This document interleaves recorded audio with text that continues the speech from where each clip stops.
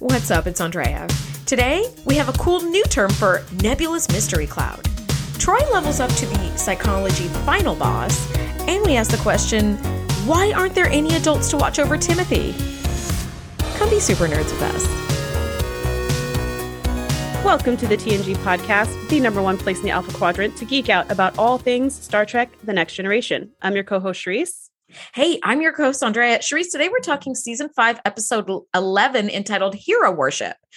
This episode was written by Hilary J. Bader and directed by a little someone we might know as Patrick Stewart. Wow, So, this is his part 2, huh? This I have to say, is. this one's a lot better than the last one. Which one was the first one that he directed? I don't remember. It was the one where I don't remember the main plot, but the B plot was like those like warp bubble things they had to fly through. And when they would hit them, it would like damage the ship. Do you remember? And like the lady got sunk into the ship. Oh, the half body one. Yeah. All of the things we're describing, by the way, are the total B plot that took up like 5 minutes of the whole episode. So the real episode was about something completely different. And then they had to like fly the ship to the end, like on manual. And Patrick Stewart was in a shuttle and they were like following him through the shuttle. Yeah. That one. Yeah, that's right. Okay. Well, whatever. This one's great. This is a great episode. So in this episode, Data helps the only survivor of a wrecked ship, a child, cope with the loss of his parents. What are your initial thoughts on this? Wow, that description was so much shorter than I thought it was going to be. I remembered this one being both sweet and sad because it involved yet another orphan. So that was kind of going into it. I just remember it being like sweet and sad. And at the end, I was like, yep, that's it. It's sweet and sad. Sounds about right. Yeah, Mm-hmm. It really is. I remember this episode. I remember the specific moment, like where that little boy is mimicking Data's mannerisms in order to like not cope with like some sort of big loss, like his mom died or something. And I remember him like turning his head like an android and using android language, but that's about it. But I mean, I think that's sort of like encapsulates most of like what's happening in this episode. But I do remember that, but I don't remember like the specifics of like, why did his mom die? Like, I actually thought it was that one where from season 1. Yes, where the boy, like his mom dies on an away mission. And like, yes, comes that's back as a ghost. Yeah. Yes, that's the one I thought this was. And then I was like, oh, wait, no, we already did that one a while ago. I think that was like season 2, maybe. Yeah. And when we did that one, I thought it was this one. And the whole time, because we mentioned that in that episode where I was like, oh, I thought this was the one when the kid like starts emulating Data, but that's not what happens at all. There's like a ghost, but it's not a ghost. It's an alien. Yeah, guys, go back and watch that episode. That was a fun one. That was a fun one. Weird and great. Maybe bookmark that episode with this episode and watch yourself a little two-parter, like a little orphan two-parter. So you, like us, can never get these two things straight.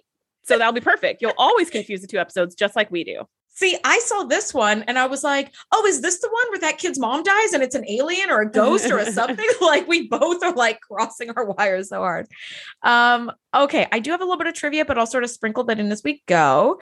So the Enterprise arrives at some designated coordinates at this black cluster and they're scanning for the Vico, which is a Federation ship, but it disappeared like some time ago with no trace.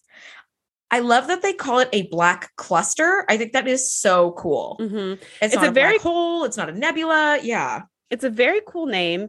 And after watching this entire episode thoroughly, I still don't know what it is. I don't get it. At no point did I comprehend what they were describing, even when they said protostars exploded and then there's gravitational forces and there's swirly things. I was still like, I still don't get like a star graveyard, maybe like where stars like go supernova or they collapse into themselves and something nebula black cluster. Yeah.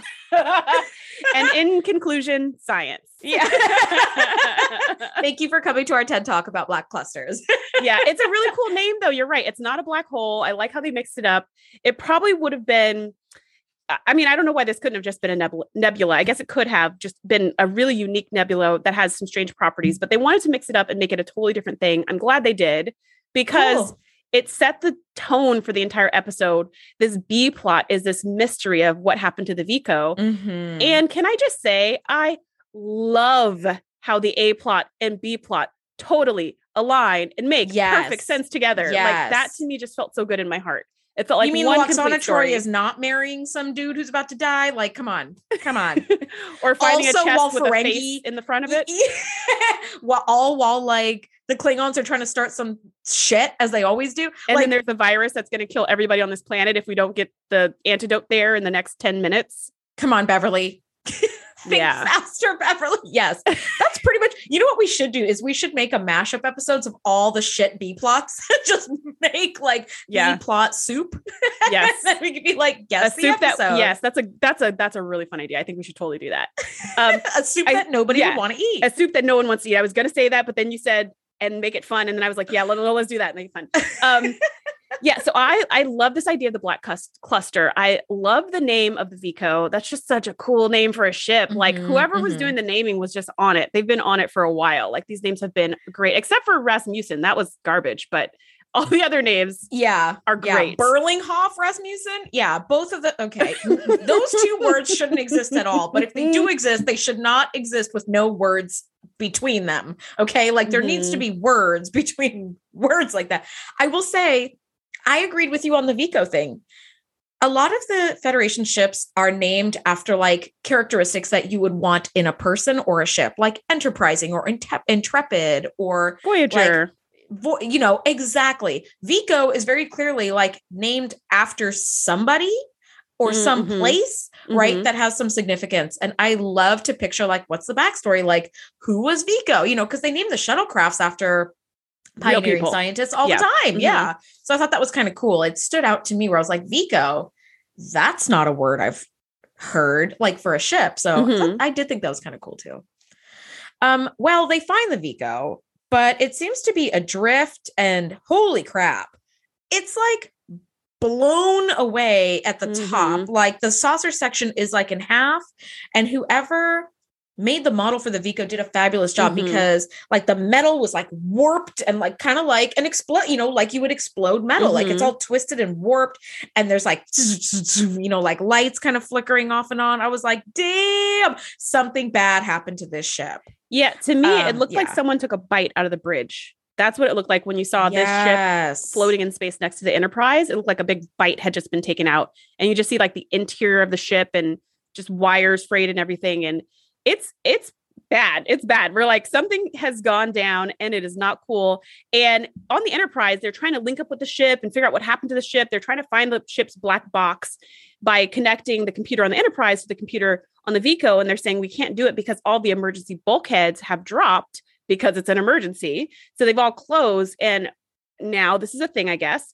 The metal in the bulkheads is so strong that you can't penetrate them with these scanning lasers or whatever. The computer can't penetrate them. Sensors can't penetrate it. Yeah. And I feel like that's kind of a security issue. Like you should be able, if emergency bulkheads drop, you should be able to freaking use sensors through those emergency bulkheads because there's an emergency. The sensors should be extra good. So you know what's going on both sides of those bulkheads. So you can get life signs. You should be able to beam people in and out of those things. Like to me, that's a major design flaw, and these ships need to be taken back to Utopia Planitia because what the F? But that's a thing. So they can't access anything or know if there's any survivors. So the only solution is to send an away team to the Vico physically to see if there's any survivors and to try to get the information off of the Vico's computers. Yes. The problem with this is that the Vico, again, as we just mentioned, is in emergency shutdown mode and has a big bite taken out of the bridge. So if you move a paperclip wrong on this ship, it's going to all fall apart and collapse and be done. So I was just like, I don't like this scenario.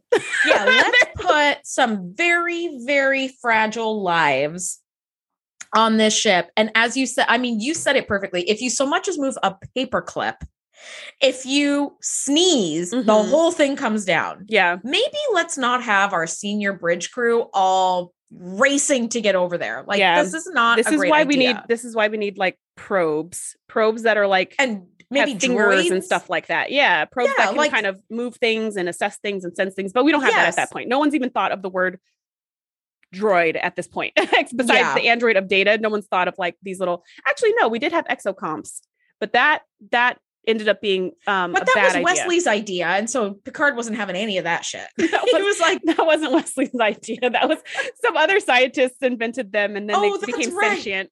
That's right. That's right. Yeah, That's right. so That maybe, guy who got what was coming to him when the uh-huh. exocomps got pissed and Oh shocked yeah. him back. Oh yeah. So maybe human life is the only way to go here, I guess. I don't know. But anyways, that's what they do. They beam over their very precious board, ship bridge crew. Like Data and Geordi and Worf and Riker or something. Yeah. You're like, oh, all right. Okay. Yeah. And they kind of go through the ship. And one of the things that was really cool. Okay, so I don't know what you thought about the set, but I thought the set was very cool. I didn't have much to say about it besides it was just very cool. Like it was kind of broken apart. I love the distressed ship look. Things are falling apart. Bulkheads are like all whatever.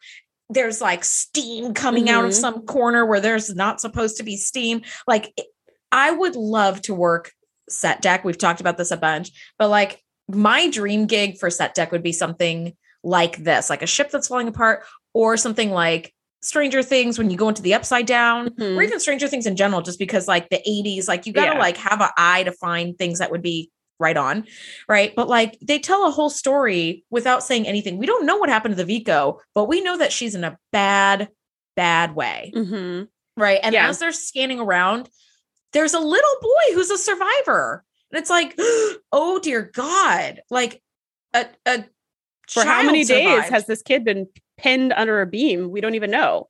Yes. By the way, he doesn't look none too injured. He just looks bored. Did you notice that? Like he's kind of laying on his stomach, like with his hand up on his, like he's got his elbow on the ground and his hand like resting, his chin is resting on his hand. And I was like, he looks like he's just like waiting to get picked up from school.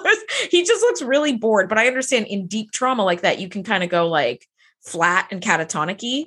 So I was like, who knows? He didn't seem bored to me, but what did like strike me as odd is that when Data lifts the beam off of him, he just like gets up and runs away. He just and I just scampered away like a grasshopper. Yeah, I thought if a beam had fallen on you, wouldn't something be crushed? I feel like something would be crushed. But I guess what they're trying to say is he was pinned, but in no way injured whatsoever, which to me was like, well, but to be honest, the Vico has been like radio silent and missing for God knows how many days, right? And so hungry, dehydrated, I don't know. Listen, you lay in a position long enough and you're going to get stiff. And he was like, like as soon as Dana lifted the beam, it was like, I needed like the little scampering sound from like Looney Tunes or something, or like the Scooby-Doo. Yeah, I'm going to pop in the Scooby-Doo sound because he's just like, pew, he scampered out of there so fast, which was a good thing because everything was falling apart.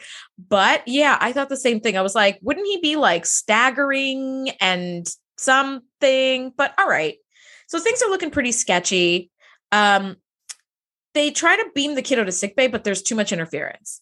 So it was kind of this cool look where like Beverly's in sickbay looking at like the med bed and like the kid is like, he appears and then disappears. He's kind of like phasing in and out of the screen. Yeah. And I wrote, oh, look, it's Schrodinger's boy. Like you're there, you're not there. You're there, you're not there. Which is a reference to Schrodinger's cat, which is a thought experiment that Schrodinger made about a cat in a box that could be simultaneously alive and dead. And I'm telling you, we spent a long time in chemistry and physics talking about it, and it still doesn't make any sense to me. So there's that. but I was like, he's there, he's not there. Okay, he's Schrodinger's boy. So Data does say like, hey, I'm going to lift the beam off. But the ship is going to be too unstable. So like maybe everybody else can leave and I can be left here because I'm the only one who can do it. And I will say Data is really great with the kid. He's calm because, he has no emotion. He checks for understanding. So the boy knows what's about to happen. He's like, I'm going to lift the beam and it's going to make things unstable. You're going to have to get out of here as quickly as possible. Do you understand me? And the boy was like, okay. And then he says, it will be okay. And the kid's like, okay, thanks. Like that was actually, I was like, this is perfect because the last thing you need is Geordi tucking and rolling under a door going, go, go, go. Like that's the natural reaction. But the boy already was like traumatized. So like that, I like that he checked for understanding like that. Yeah. It always bugged me that when I was a kid, people wouldn't be too concerned as to whether like I understood what was happening or not. They'd be like, whatever, it's fine. I was like, no, but I want to know. So I was like, yay, Data. Yeah, Data was amazing with this kid from beginning to end. This entire episode was just like, to me, it was kind of like Data's second chance to be a parent, but like a little bit in reverse, right? Because with Lal, he was teaching Lal to be human. And here, as we're going to see a little bit later, Picard orders him to teach Timothy how to be an android. So it's like a little bit different, but also similar. So I felt like Data got another kind of shot at that, being that fatherly role model, which was really, really sweet and beautiful. And he did like a great job. So also the reason why he had to lift the beam and run out or whatever is because the emergency bulkheads, yada, yada shields. So they had to run to some other part of the ship where there was less metallic interference, so they could beam them both off. And they were beamed off in the nick of time, just as a huge beam comes down and almost brains them both. So, we're relieved that they're both okay. And the next scene, we see them in sick bay. And we see Timothy explaining what happened to Beverly, Data, and Troy. And his little hand is holding tight to Data's hand and won't let go. And he's telling them that like some big aliens came on board and they killed everybody. And for some reason they didn't kill him. And somehow a beam fell on him in the process. Helmets and phaser rifles and all this stuff. And then he just didn't want to talk anymore because he was too traumatized. They're like, okay, that's a lot of stuff going on, which is really scary to tell the Enterprise, because now they're like, okay, great. We have this new threat. We don't even know about going around just blowing up ships and dumping them into black clusters. Like, I mean, that's a really serious accusation. So now we've got this going on in the B plot where we're like, what the F happened to the Vico? And also we've got this boy who just is disengaging from life because, as we discover later, his mom worked on the ship as an engineer and his dad worked on the ship as a second officer. So they're both gone. Yeah. And how freaking heartbreaking is that? Oh my God. Yes, exactly. So his name is Timothy, as it turns out. I think you said that, but like he's telling them that they were like boarded by this other vessel.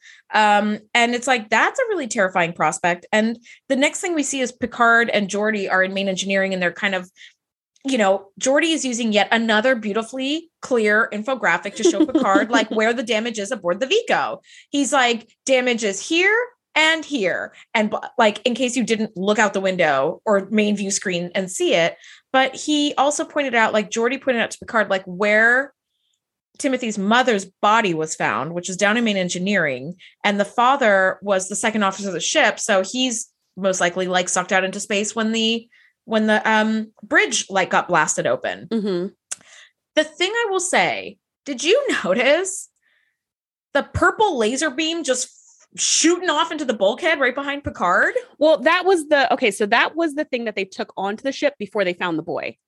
And that was their data transfer mechanism, which was very, very cool. So they took that big thing, it was like a suitcase sized thing, to the Vico, and they set up the beam to shoot it at the Vico's computer. So it took all the information, it downloaded the information. That's what from was the happening. Vico. I was like, excuse me, do we just have loose lasers flying around? Like, what is this, the mind's eye where we're just shooting lasers off into hallways? And like, but I feel like shouldn't there be some sort of containment around, like at least like a plexiglass tube or something? Yeah. Like, I think it's because Picard kind of like pats the suitcase and he's like, let's hope this solves our mystery or whatever. I was like, dude, don't touch that, Picard. I don't think it was supposed to be, and for that reason, because they were using it for data storage, I don't think it was supposed to be like a cutting laser, like the lasers we usually see on the show that are like weapons.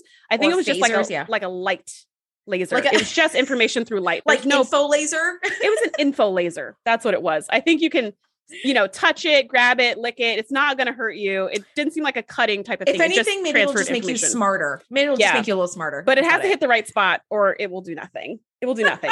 So that was my picture of it. And I actually really like that idea because back then in the 90s, CDs had were just coming on the market, replacing floppy disks. And CDs were being, they work through reading light and information or something like that. I don't know. And stuff. Yeah. And science. And so that to me was like where they got the idea of like, oh, in the future, information will be carried through like light signals. That's kind of what I was thinking their connection was of like, oh, like CDs. And like, that's where we're moving towards in the future. They had no concept of the cloud, which is just so exciting to me, right? Of like data moving through like nothingness. Which is even safer than this info laser here. But yeah, that's what it was. And I thought that was like a really interesting idea of how they can transfer data manually from one spot to another. Cause I feel like in a previous episode, they used like a flash drive. I mean, it wasn't a flash drive, but it was there, it was like a little like data an isolinear chip or something. That they like plugged into something and they picked it up. Do you remember that ship that was in the minefield that drains all your energy? That's what they did on that ship. They like plugged something in and downloaded it. And it was like the video recording logs and they like plugged it back into the Enterprise. So I don't know why they didn't use that, but whatever. So that's what that was. Either way, I mean, it's very props cool to the prop department. Yeah. And but see, I didn't catch that part because I kept backing up to be like, is this going to describe, like, we see Timothy talking to, like, Dr. Crusher and Troy telling them that the ship was boarded and these people came blasting in and killed everybody. Then the next thing we see is this laser just shooting into the bulkhead of the ship. And Picard and Data are talking. And I was like, or Picard and Geordi are talking. And I was like, wait a minute. What the hell is that? Okay. I'm glad you caught that. Cause I was like, what now?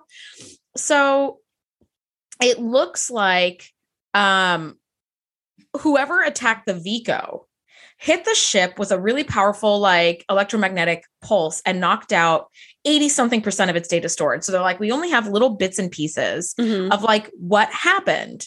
And Data is working with Geordi and he's, like, thinking clearly about Timothy. And he's like, Geordi, have you ever experienced a traumatic event? And I thought, one, this is, like, an appropriate thing to ask in light of the events that have happened.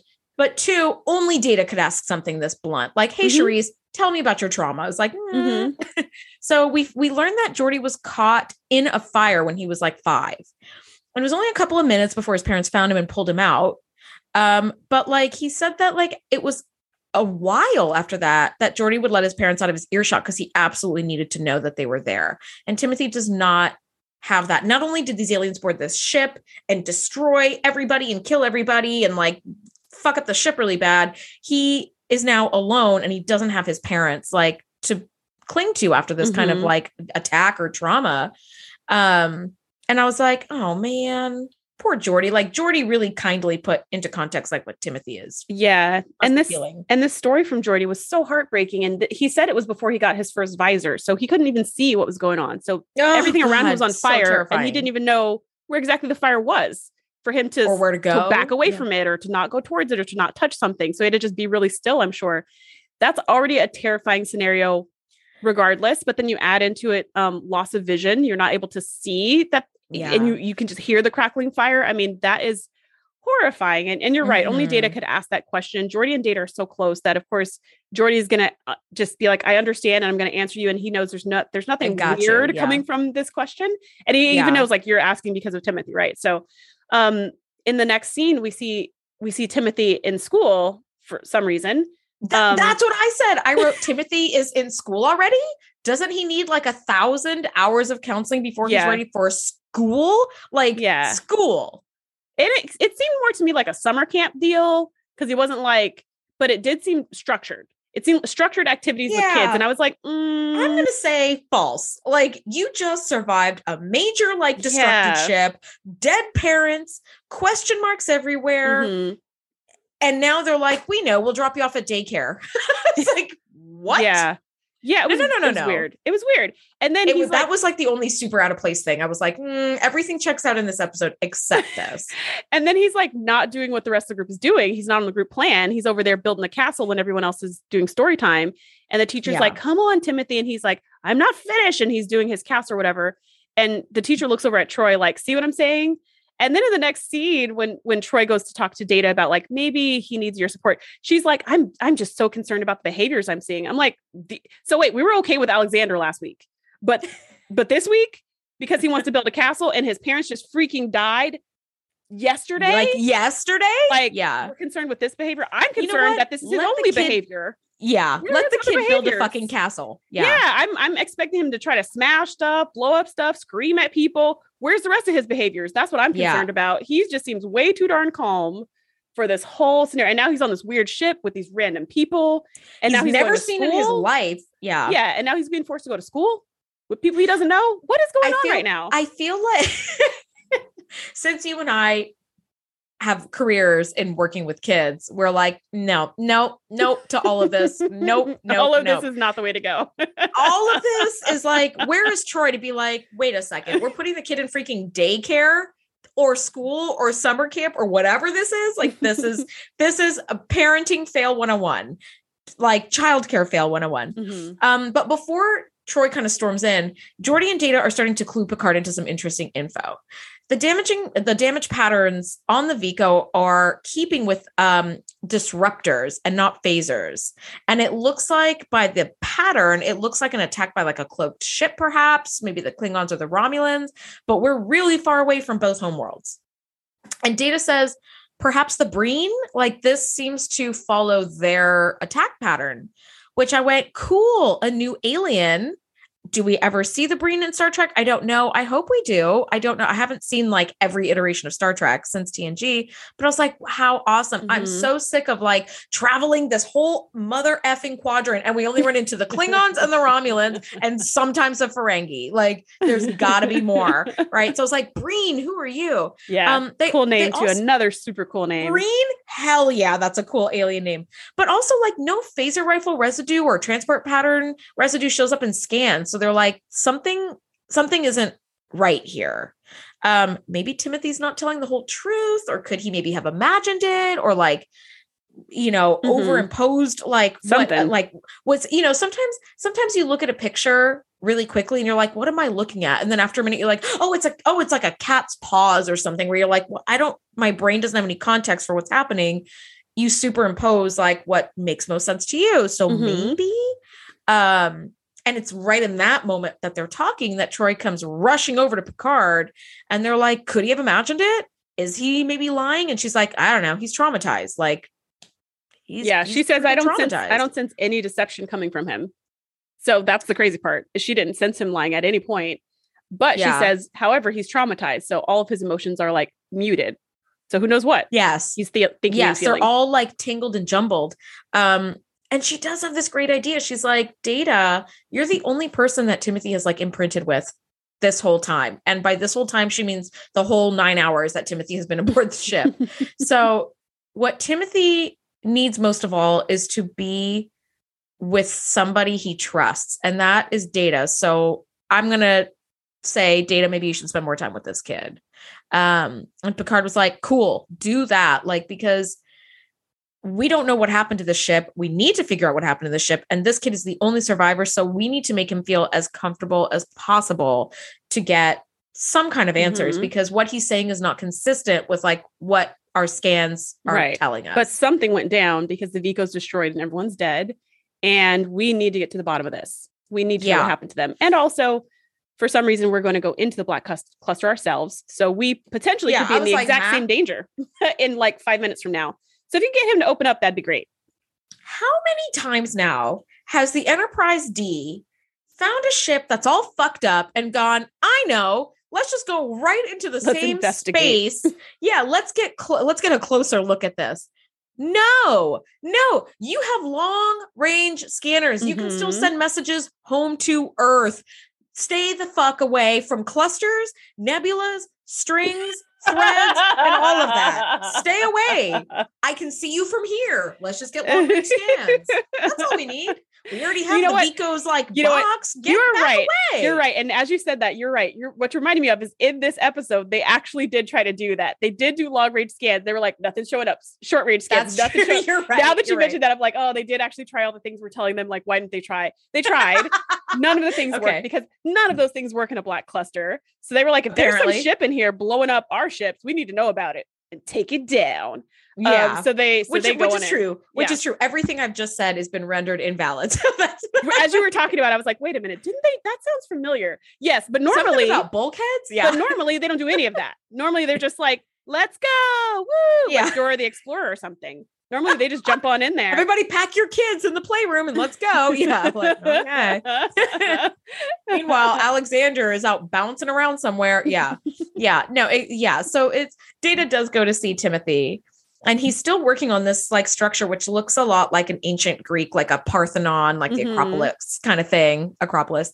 And it's pretty impressive. And he's like, Data, what do you think? And I was like, never ask Data if these pants make you look fat, buddy. Yeah. Never. Well, you can ask him. You just have to clarify your question, which Data said, do you want an honest answer to that question? And of course, because Timothy doesn't know any better, he's like, yeah, but he should have said, no, lie to me, Data. Yeah. And Data would have been like, it's amazing, Timothy. It's the most incredible thing I've ever seen.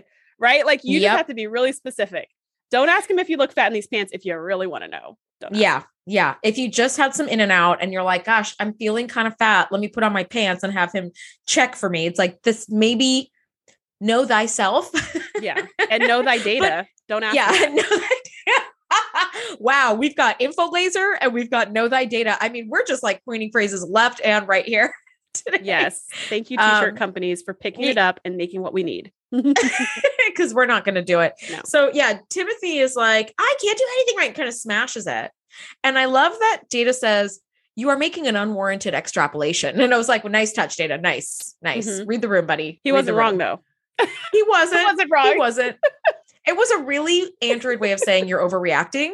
You are making an unwarranted extrapolation. Which I feel like the next time I have an argument with somebody, maybe I should say that. Bust that out. Yes. Yeah. But he does smooth things over with Timothy. He gets called away, so he has to leave. But as he's leaving, he kind of stops and looks back and sees Timothy looking all sad next to his little smash thing. And he was like kind of sort of trying to rebuild it. And Data had told him, you're not using the right. So you're build up the sides before you put on the top. That's what's going on here. And before they could do it together, Data gets called away and he's just like, well, Timothy, gotta go. And I thought he was just going to walk out. And I was like, dang, that's cold. But he is an android, right? Like not really, just like Worf did with Alexander last week. Like, oh, sorry, cause someone's calling me, gotta go. Stay here. Bye. Like we're done with the conversation. I'm not even going to tell you when we're going to speak again. I thought that's what he was going to do, but he stopped and turned around and was like, okay, he walked back, finished the entire building in super Data speed in like 1 second. I love that. And you just see Timothy with this huge grin on his face, watching Data work. And then he finishes and he's like, how'd you do that? And he's like, well, I'm an android. I'm very, he said something like I'm stronger or faster or something like that than a human. Yes. And I exceed like human capabilities in most ways. There's something kind of like that. My physical capabilities exceed human restraints or whatever he says. And he's like, wow. And he's like, all right, I must go now. And he leaves and Timothy's so happy because the thing's all done. And I just thought, man, like parenting win. Like, way to go, Data. Like, you didn't just walk out. You weren't like on my way and just walked away from him. You stopped, finished interacting with him, and then left to show him that he matters. It's not that your job's more important than him. He matters as well. But yeah, you have to go to your job and you'll come back when you can. I thought that was a beautiful touch. And that was the moment that Timothy was like, you exceed human. Okay. Yeah. This is what I'm talking about. Well, not only that, but one of the things that they had talked about in Timothy's quarters, which my question is, why does this kid have quarters on his own that he's just left to his own devices like an adult? This is really weird to me. Like, maybe let's keep some adults that are like safe nearby or something. It's just like, all right, Timothy, we'll drop you off at your house later. It's like, okay, this kid has probably never lived alone because he's always had parents. And now he's just completely alone. And is like, so you're saying some kind of like foster home situation, some kind of like foster quarters that they have on the ship. Something like just like a, maybe like a parentish figure down the hall or in an adjoining suite or something. I don't know. But I was like, why does this kid have a room all by himself after everything he's just gone through? You don't know him or his history at all. He could be violent. He could hurt himself or others. Like, you don't know. So maybe not put him in school right away, and maybe not don't give him his own apartment right off the bat, but whatever. But one of the things that they were talking about in that room was that Data doesn't feel emotion. And he was like, Timothy was like, you can't feel any emotion. Like, you can't be happy or sad. And Data was like, no. And then when he left, Data speed, like put the castle together or the structure. And I think that's when like the blocks started falling into place for Timothy, where he's like, you're better than humans and you can't feel sad. This is awesome. And he goes to the mirror and he starts like mimicking the words and phrases that Data said and doing the little head jerks. And I just wrote, poor kid. Like, and that's when my rant started. And I was like, who the F left this kid alone in his own quarters? He doesn't have any parents, but for fuck's sake, like, he's been through a horrific experience. He's lost everyone. He's the sole survivor of whatever just happened. And he's a minor. Like, what is this? That's what I wrote in my notes. Like a lot. It's a lot. Cause it's not like he just lost his parents, which that one thing would be enough. But you're right. He's the sole survivor of a major catastrophic event. His ship was blown up. He was pinned under a beam for days, left for dead. He was rescued by an android. There's a lot of stuff going on right now in this kid's world. Yeah. And all of this happening while this kid's like 9. Like, that's just a lot of stuff happening. Not a lot of coping mechanisms in place for stuff like that. Cause stuff like that doesn't happen to people. like their Yeah. whole lifetimes. They don't go through just one of those items. So you're absolutely right. We need to revamp our policies on the Enterprise when it comes to minors. We need to, they should not all have their own quarters. No, their own full apartments. Probably not. So we cut to the senior meeting that gets more info about the black cluster. And as we said, science. But they need to enter the black cluster to get more info about what happened to the Vico. Because apparently, since the EM pulse took out most of their information cells, like they only have like scattered bits and pieces of information. So they can't make a complete picture of like what happened. And they're like, okay, well, we got to go into the black cluster then. It's like, wow, that doesn't sound foreboding in the least, right. But all right. And what could go wrong? Yeah. All right, let's proceed with our plan full speed ahead, everybody. It's going to be great. Punch so Troy comes, Troy comes to pick up Timothy from his own apartment for counseling, and he's acting like an android now. And did you see his cute little color block sweater?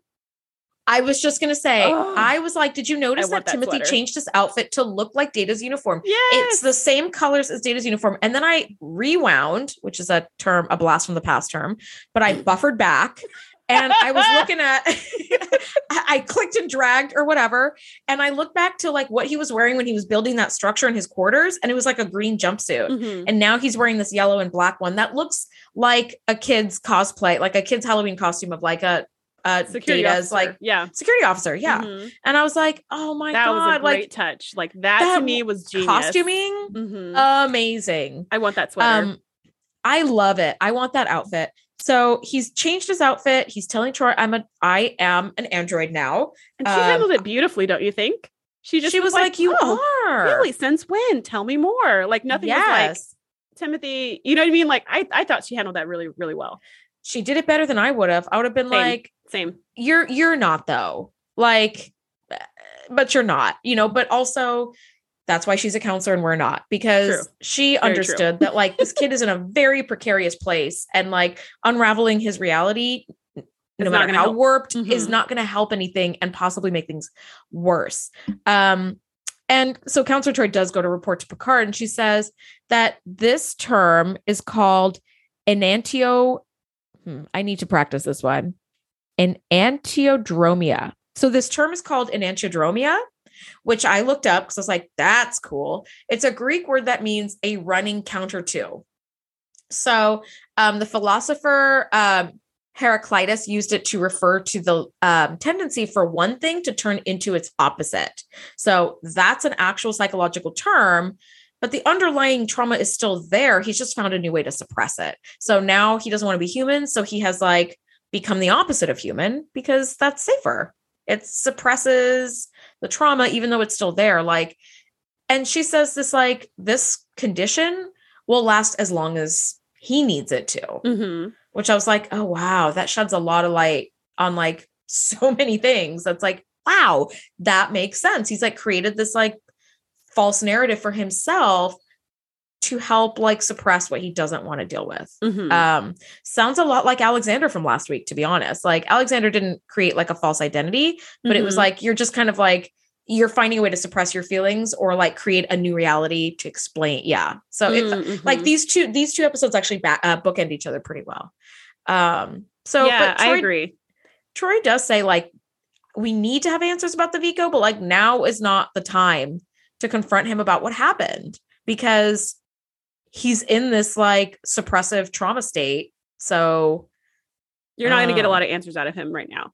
So, and I love Picard's response too, where he's like, all right, well, Data, you make him the best android he could possibly be. Yeah. I mean, he just jumped on board. He was like, well, we need to get answers from Timothy, but if we literally can't right now, we're just going to do what we would have done if we didn't have Timothy. We're going to do the same things we were going to do anyways, right? We're going to still go in, we're going to do our sensor sweeps and all the stuff.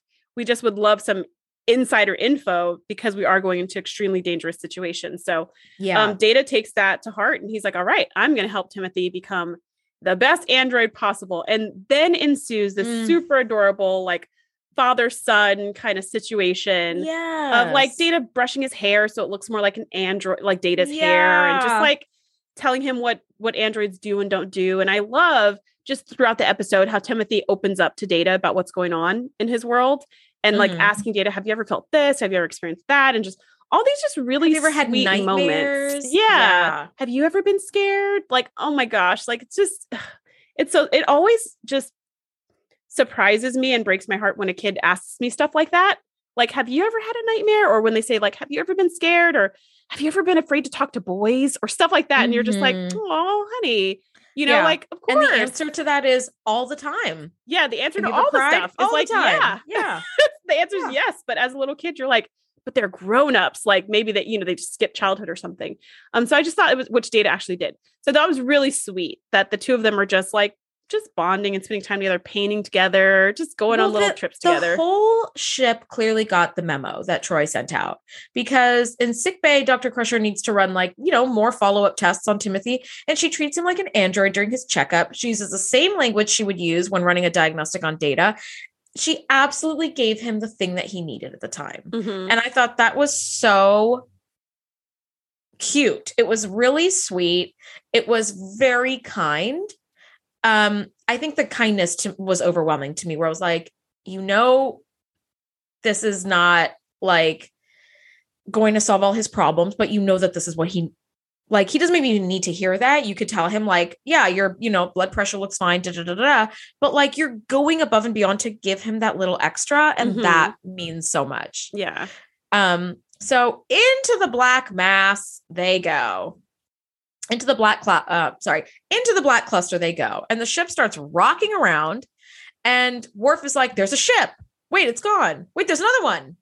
It's gone. Wait, there's another one. And I love that Riker, the chief scientist of the whole team, is the one that has the answer. He's like, the black cluster must be distorting our sensors. It's picking up echoes of the Enterprise bouncing off the wavefronts. And I was like, when did you get your fucking PhD in this, buddy? This is like a Julie answer. Now you know why they keep offering him his own command. He's got these hidden talents. We don't know. It's like his sleeve. It's like Troy being a linguist and also a hypnotist. Riker's also just like a physicist. It's all in there. It just needs the right moment to take it out. Yeah. He was like, oh, there isn't a woman to seduce right now. Let me pull out my physics PhD and tell you that the black cluster is distorting our sensors, and it's picking up echoes of the Enterprise bouncing off the wave fronts. And they're like, oh, okay, checks out. And I was like, huh? But all right, sounds legit. I just didn't expect that coming from Riker. But you know what? You go, Riker. You have lots of tools in your tool belt. Okay, that's fine. I actually kept expecting Timothy to jump onto the bridge and be like, oh my God, it's happening again. Turn around or something. But as the ship is being rocked around, Timothy's in school and Data and Troy are observing. And I was like, nobody else is feeling this? Does school, listen, when you go into a black cluster and the ship is being rocked around, maybe school is canceled. Everybody go to your quarters. Girl, they can't cancel school every time the ship starts rocking around. They would never have school in the Enterprise. Which maybe they shouldn't, is all I'm saying. But okay. You're not wrong. If you can't enact basic safety protocols when danger happens and you're in danger always, maybe that's not a thing. Okay, you know what? I'm just kicking a dead horse at this point so hard. It's like glue. But Troy is like, listen, maybe Data, if you talk to Timothy about your own fascination with humanity, it may help him want to become like a human boy again. And it was like, oh, wow, Troy starts to become she's on fire. She is on fire. And this is the beginning of Troy on fire that lasts until the end of the series. And this was actually spoken to by some of the writers who were like, we kind of all hated Troy because of obvious reasons, right? We loved the actress, but we hated the character. So we were like, no. Let's go into some real research on psychological trauma and what all the stuff that she normally has to deal with. Dang, it took to season 5 to come to that well, I'm glad they did. Because she crushed it. She's crushing it in this episode. She was like, help him be an android if that helps him. Now help him lead him back around to loop around to wanting to be human. And it is perfect because Timothy isn't forced to do any of these things. He gets there on his own for a path that Data led down for him, that Troy led down for Data. It was like, God, this is great. It was wonderful. It was helping the boy make decisions that he thought was his own idea in the first place. It was perfect. Yeah.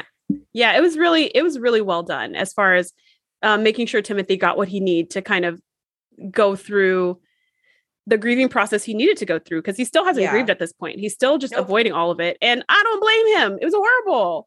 But they're helping him to go through the path that he needs to go through, which is super duper cool. So Data does exactly that. They go to 10 Forward, and Timothy shares a really yummy drink with Data.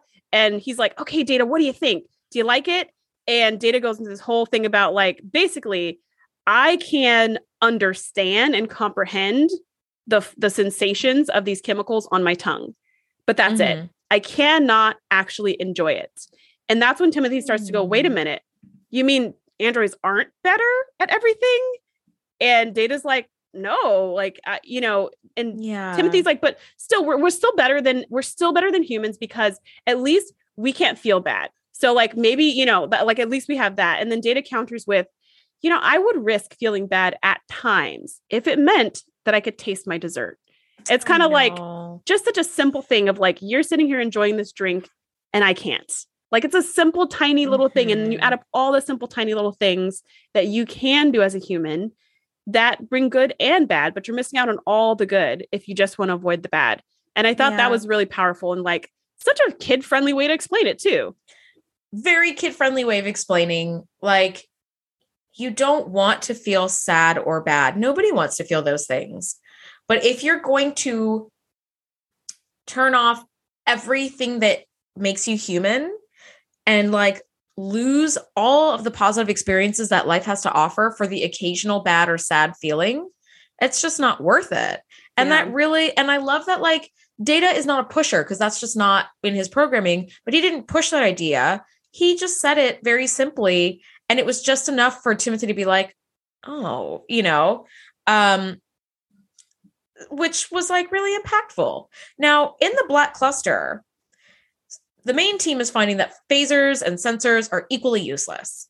And as Data and Picard chat about possibilities, they're like, it might be time to bring Timothy to my ready room, because they realize that cloaking is not possible either. So they couldn't have been disruptors being fired from a cloaked ship, because the disruptors wouldn't work and the cloaks wouldn't work. Yes. Yeah. So which was actually a good thing about rushing into the Black Cluster, where they were like, we wouldn't have known this didn't work if we weren't here trying it. So Timothy gets brought to the ready room, and in the nicest way, they're like, Timothy, buddy, are you sure you were boarded? Because are you sure? Because we don't want to insinuate. And he's like, we were attacked. We were, like, instant defense, where you're like, suddenly he turns into Alexander, right? You guys hate me. You all hate me. Bah! Yeah. I was like, oh shit. And Data says the perfect thing where he goes, Timothy, androids do not lie. And Timothy's like, it was me. I did it. I killed them all. And I was like, okay, it's time to maybe confine him to quarters. He already has his own, so that should be pretty easy. Like, just post a guard out. You didn't want to hear the story, huh, Andrea? All you needed was a confession. Because it cut to commercial. So when it cut to commercial, I was like, okay, we're gonna just go ahead and put you somewhere safe. Put him in the brig. But but Timothy does break down after commercial and tells the story of what happened aboard the Vico. He thinks like his arm hit the computer panel and caused the ship to like break apart. Yeah, because the ship was shaking really violently.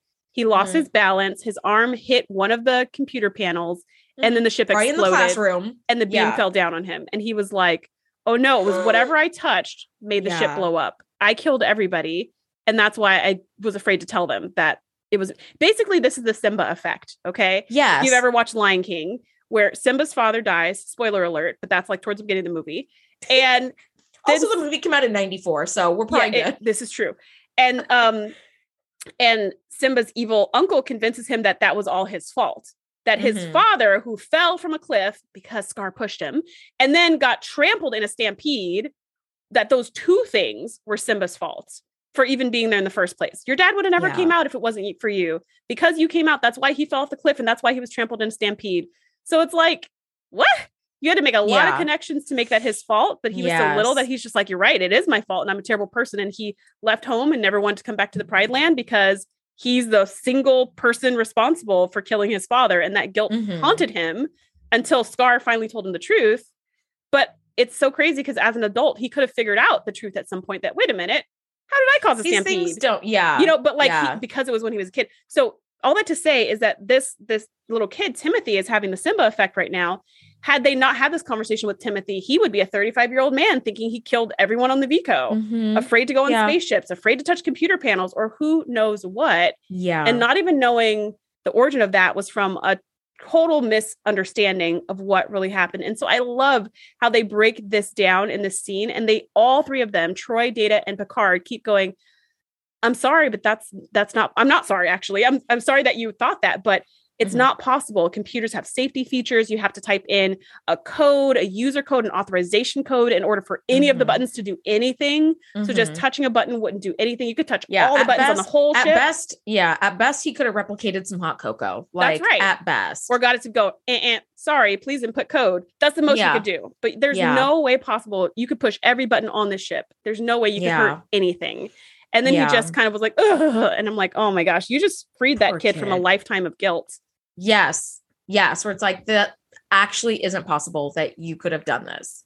Thank God. Because you're right. Had they not had that talk with him, he would have spent his life believing that, because it made sense in his kid world. Yeah, it made total sense. I pushed a button and this thing fell on me. I must have caused that. And it's like, no, you hit a panel with your arm as the ship was coming apart. So those two things happened kind of at the same time. One did not cause the other. This wasn't a cause and effect. So the ship starts to rock a lot more. And Timothy's like, this is just how it was when it started on the Vico. And we're like, oh shit. Right. And this field intensity is building and building and building. And I like that they keep Timothy actually on the bridge with Data, because they're like, you're the only person who experienced this already. Maybe you can give us some clues. And he's like, I don't think I know anything, or something like that. Yeah. Cause he's like, I told you everything I know. Like, I don't know anything. But it's amazing that like it did end up working, because at one point, somebody on the bridge was like, we need to reroute power to like more shields. And that's when you start unlocking memories where Timothy's like, wait, that's what they were saying aboard the Vico, like more shields. And Data has an idea, and he starts data speeding at the computer, right? Like all these buttons at once, reading a shit ton of information at once. And these waves keep hitting the Enterprise, and they keep getting bigger and bigger.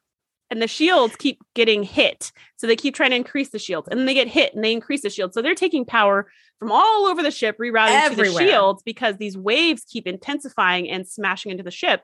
So at their very last day, and you just hear Picard going, LaForge, come on, LaForge, more what's going on? And LaForge is like, all right, the only thing I can think of, the last line of defense is for us to reroute warp power into the shields. We will put every bit of power we have into the shields, from the engines into the shields. And we don't have anything greater than that. So if that can't protect us, we're boned. And as he mentions that, Timothy can hear, because everything's over the loudspeaker, comm badges. And so he's like, oh yeah, that's what they said too. They said warp power to shields. And you're just like, like he's saying this is exactly what happened to the Vico step by step. Like, take a different direction. Like, this is so go scary. Do something else. Meanwhile, Dave's like, hyper speed. And you're like, oh shit. Then he stands up and he goes, Captain, drop the shields. And Riker and Picard, I love when they shoot this from behind the shoehorse arch of the bridge, where they both stand up and turn around like, what did you just say? And he goes, drop them. And I was like, oh damn, like Daddy Data just stepped in to be like, stop this now, right? Like, no time to explain, drop it, right? And it's like, oh shit. So they drop those shields like 2 seconds. Before they drop them, here's my problem with this scene. Oh. Before Data says drop the shields, they let us know that we have 15 seconds before the wave front hits us, okay? 15 seconds. 15 seconds went by with me saying the words 15 seconds. Like, that's how short that is. So that's how much time they have. And Data's like, drop the shields. And Riker's like, what are you talking about? Are you crazy? That's suicide. And then Picard's staring down Data. And then they're thinking about it. And he's like, drop it. And they're like, okay, fine. I'm like, 15 seconds has come and gone. You, in this scenario, Data, you have my permission to drop the shields on behalf of the entire Enterprise and save everyone's lives. We don't have time for conversation. Override that bad boy. Yeah, we don't have, he can override anything, like override it. We don't have time for conversation, for back and forth. We don't have time for stare downs. We have 15 seconds. So, you're right. You are right. Because you know what I mean? There was also the moment between Picard, when Picard looks at Worf and gives him the nod, and Worf is like, I don't know about this. And then hits the button. It's like, wow, we're at negative 95 seconds at this point. I'm saying. This ship, poor Timothy is going to be pinned under another I-beam, being like, I feel like I've seen this before. Like, not even because it would have been a dead. big bite taken out of the bridge, and they all would have been sucked into space. They would have all been sucked into space. None of that happened. At apparently 1 second left in the longest 15 seconds in the history of the world. The shields drop and the wave dissipates. And there's just like a gentle little rumble that rocks the ship. And all like a little rock. And then you're like, yeah. Thank goodness. Dr. Riker again gives us his PhD dissertation on this. And he's like, the harmonic amplification effect was taking place. I think it was Riker. The more energy they dumped into the shields, the worse and worse the wavefront got. And I was like, okay, that checks out. And I feel like we've seen this before, but all right, cool. The old harmonic amplification wavefront thing. Got it. The last wave would have torn the ship apart as they were pulling like shields directly from the warp drive. Here's my question about the Vico. The last wave that hit the Vico took a bite out of the shields failed and the hull breached all on the bridge. Mm-hmm. But the bridge does not control all the like life support or anything like that. Like the rest of the ship would have just been like sealed off by emergency bulkheads. And like, they would have just been like adrift. Like, why was everybody else dead? But everybody else was like Timothy, when they first beamed on, people were like underneath those beams. Like they found bodies underneath the beams. So it was the actual ship, like the actual ship being damaged is what killed people. Like the physically things were falling on people and killing people. It wasn't, and then only the people on the bridge were sucked into space. No one else was sucked into space, but like the explosions, the fires, the stuff falling down. It's more like a really bad It's like earthquake. A big earthquake. Yeah, like a really big earthquake. That's exactly what I'm picturing. So that could kill a whole bunch of people just from structural damage. And I think that's what happened is like that, because remember Data, when he said, when I move this one beam, everything else that's in here is going to collapse. Yeah. So it just was, I think, things like physically falling on their heads, which is awful. Like, it's awful.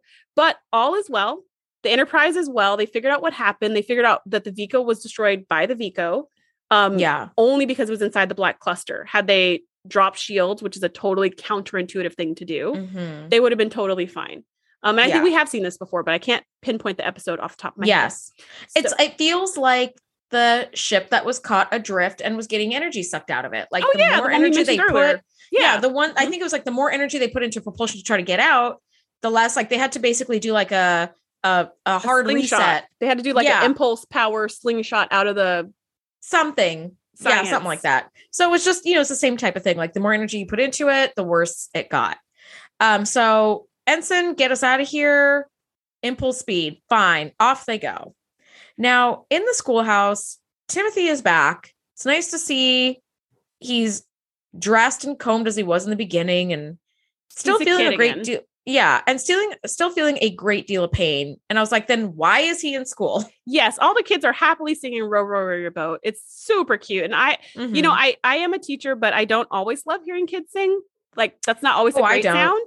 However, I thought this was really sweet. Like this Row, Row, Row Your Boat was really sweet. It was they were all harmonizing. It was really cute. Yeah, they were harmonizing, and the looks in their faces, they were so happy. And then you like see little Timothy in the corner who's like, row your stupid boat, whatever. And you're like, why are we subjecting him to row, row, row your boat right now? Like this is not the time for sing-alongs. But so he looks super sad, and it's so heartbreaking. It's so heartbreaking. Yeah, and like Data and old Timbo talk, and he feels kind of silly for like trying to be an android. He's like, I don't want to feel bad. And it's like, well, you're going to, and it's okay. And like, you're going to be fine. So we know that he's going to be okay. Surely there's some grandparents somewhere. Yeah. I mean, that's the typical thing. We got some grandparent or great aunt. There's always someone somewhere. There's someone there. But what I loved in this kind of final conversation between Data and Timothy, besides the fact that it was just adorbs, was the fact that there was no judgment, no shame. Like Timothy's now feeling kind of silly for having pretended to be an android, but no one else feels silly. No one else thinks he's silly. And he kind of turns to Data and he's like, can we still build stuff together? Can we still hang out sometimes, even though I'm not really an android? Like as if Data only wanted to be friends with him because he was pretending to be an android. And Data's like, I have many human friends, which is so funny because all his friends are human. He doesn't have any other, or I guess humanoid. No, like Klingons. They're all humanoid. Yeah, friends. they're all humanoid. Yeah. And he says, I'd be pleased to count you among them. And I just thought that was really, really, really sweet. And that was so a sweet cute. ending. Yeah. And like Timothy still has a friend. And Troy asked Data earlier, like, how do you feel about Timothy no longer being an android? Because it was kind of like for a moment you had this like person in your corner who was like, one of you, like one of you. How do you feel to kind of go back to being isolated? And of course, Data in Data fashion is just like, I feel nothing. So you're like, okay. But I'm sure there was some sadness. So he's fine. Yeah. But I'm sure there was some Data version of sadness. Like if Timothy had been shuttled off like right then and there, like grandparents came to get him at the end of the episode, Data would definitely be like, I miss his sensory input. That's what I think. Yes. Yeah. I think like the whole show for this week ends with the Enterprise just gliding off towards the stars. And in my mind, You've Got a Friend in Me from Toy Story was playing. I was like, oh, super cute. So what are your final thoughts on hero worship? My final thoughts was that this episode was so sweet and heartwarming. Mm-hmm. And I'm just so glad that the A plots and B plots aligned. This was just a beautiful, wonderful episode. What about you? I agree. I initially was like, oh, I wish the A and B plots had been swapped like last week, but I was like, but there really wasn't enough meat on the bone with the Vico thing to be like, they did all their due diligence. They had a meeting in the observation lounge. They were talking about shit at the science station on the bridge. They showed some cool infographics. They did trial and error and they found their way out. Like there really wasn't too much more. It really was more about Timothy. It felt like a really good season 5, like solid season 5 episode. Mm-hmm. So one of the writers on the team, Michael Pillar, remembered, quote, Data has always been emulating human behavior, and here a human is emulating android behavior. And one of the goals of the script was for Data to appreciate more of what he is and who he is, and that there is something to learn from and appreciate with him, end quote. And that's from Captain's Logs, the Unauthorized Complete Track Voyages. I thought that was kind of sweet. It was a way for Data to have somebody in his corner and also for somebody to appreciate like what it's like to be an android instead of having him want to be human. Also, a little bit of trivia. Next week, the episode Violations is that one that we talked about a while ago that's got like the telepathic people who can like read your mind and something and memories and stuff. Yeah. Something like that. But the writers had put that bit in about Geordi's fire trauma because they wanted to work it into like the psychic healing that the telepaths do in next week's Violation episodes, but it didn't end up panning out. But yeah, so that was like a little bit, it was supposed to be a little bit of a teaser into like leading into next week, but for whatever reason it got cut, which is fine. That's interesting because I remember the episode where they find Geordi's mother. Geordi's mother goes missing. And then Geordi goes to like some black hole or planet surface or is it a black cluster? Maybe a black cluster. He goes to some ship that's like in some really inaccessible place. So I think he takes a shuttlecraft and he thinks his mom is on this ship. And then he gets on the ship and it's like, I don't remember what it is. It's some kind of mind ghost images or something. It's like some mind controlling shit. It's like a mind control alien, like some invisible alien that can control your thoughts and mind. And it makes him think that his mom is on the ship going, Geordi, help me. You have to set me free and all this stuff. And really it's like the alien trying to get out or whatever. Yeah. But it pretends to be his mom and everything's on fire. And so as you were talking today, I was like, oh, maybe that's where they got that whole parents on fire with Geordi thing was from this episode. But that would have been really interesting to throw into next week's episode. But honestly, there's so much going on in next week's episode that it didn't need that. And I think it would have taken away from Geordi's trauma, looking at Troy's trauma in the next episode. So I think one trauma per episode is a good Troy ration. She is on fire this week, and next week things go really badly south for her, the poor thing. Yeah. So guys, but the week after it turns around. Woo. Does it? Yes. Oh, okay. I haven't gotten that far yet, but next week we are talking season 5, episode 12, Violations. Thank you guys so much for nerding out with us and coining new phrases and all that. And we will see you next week. Bye.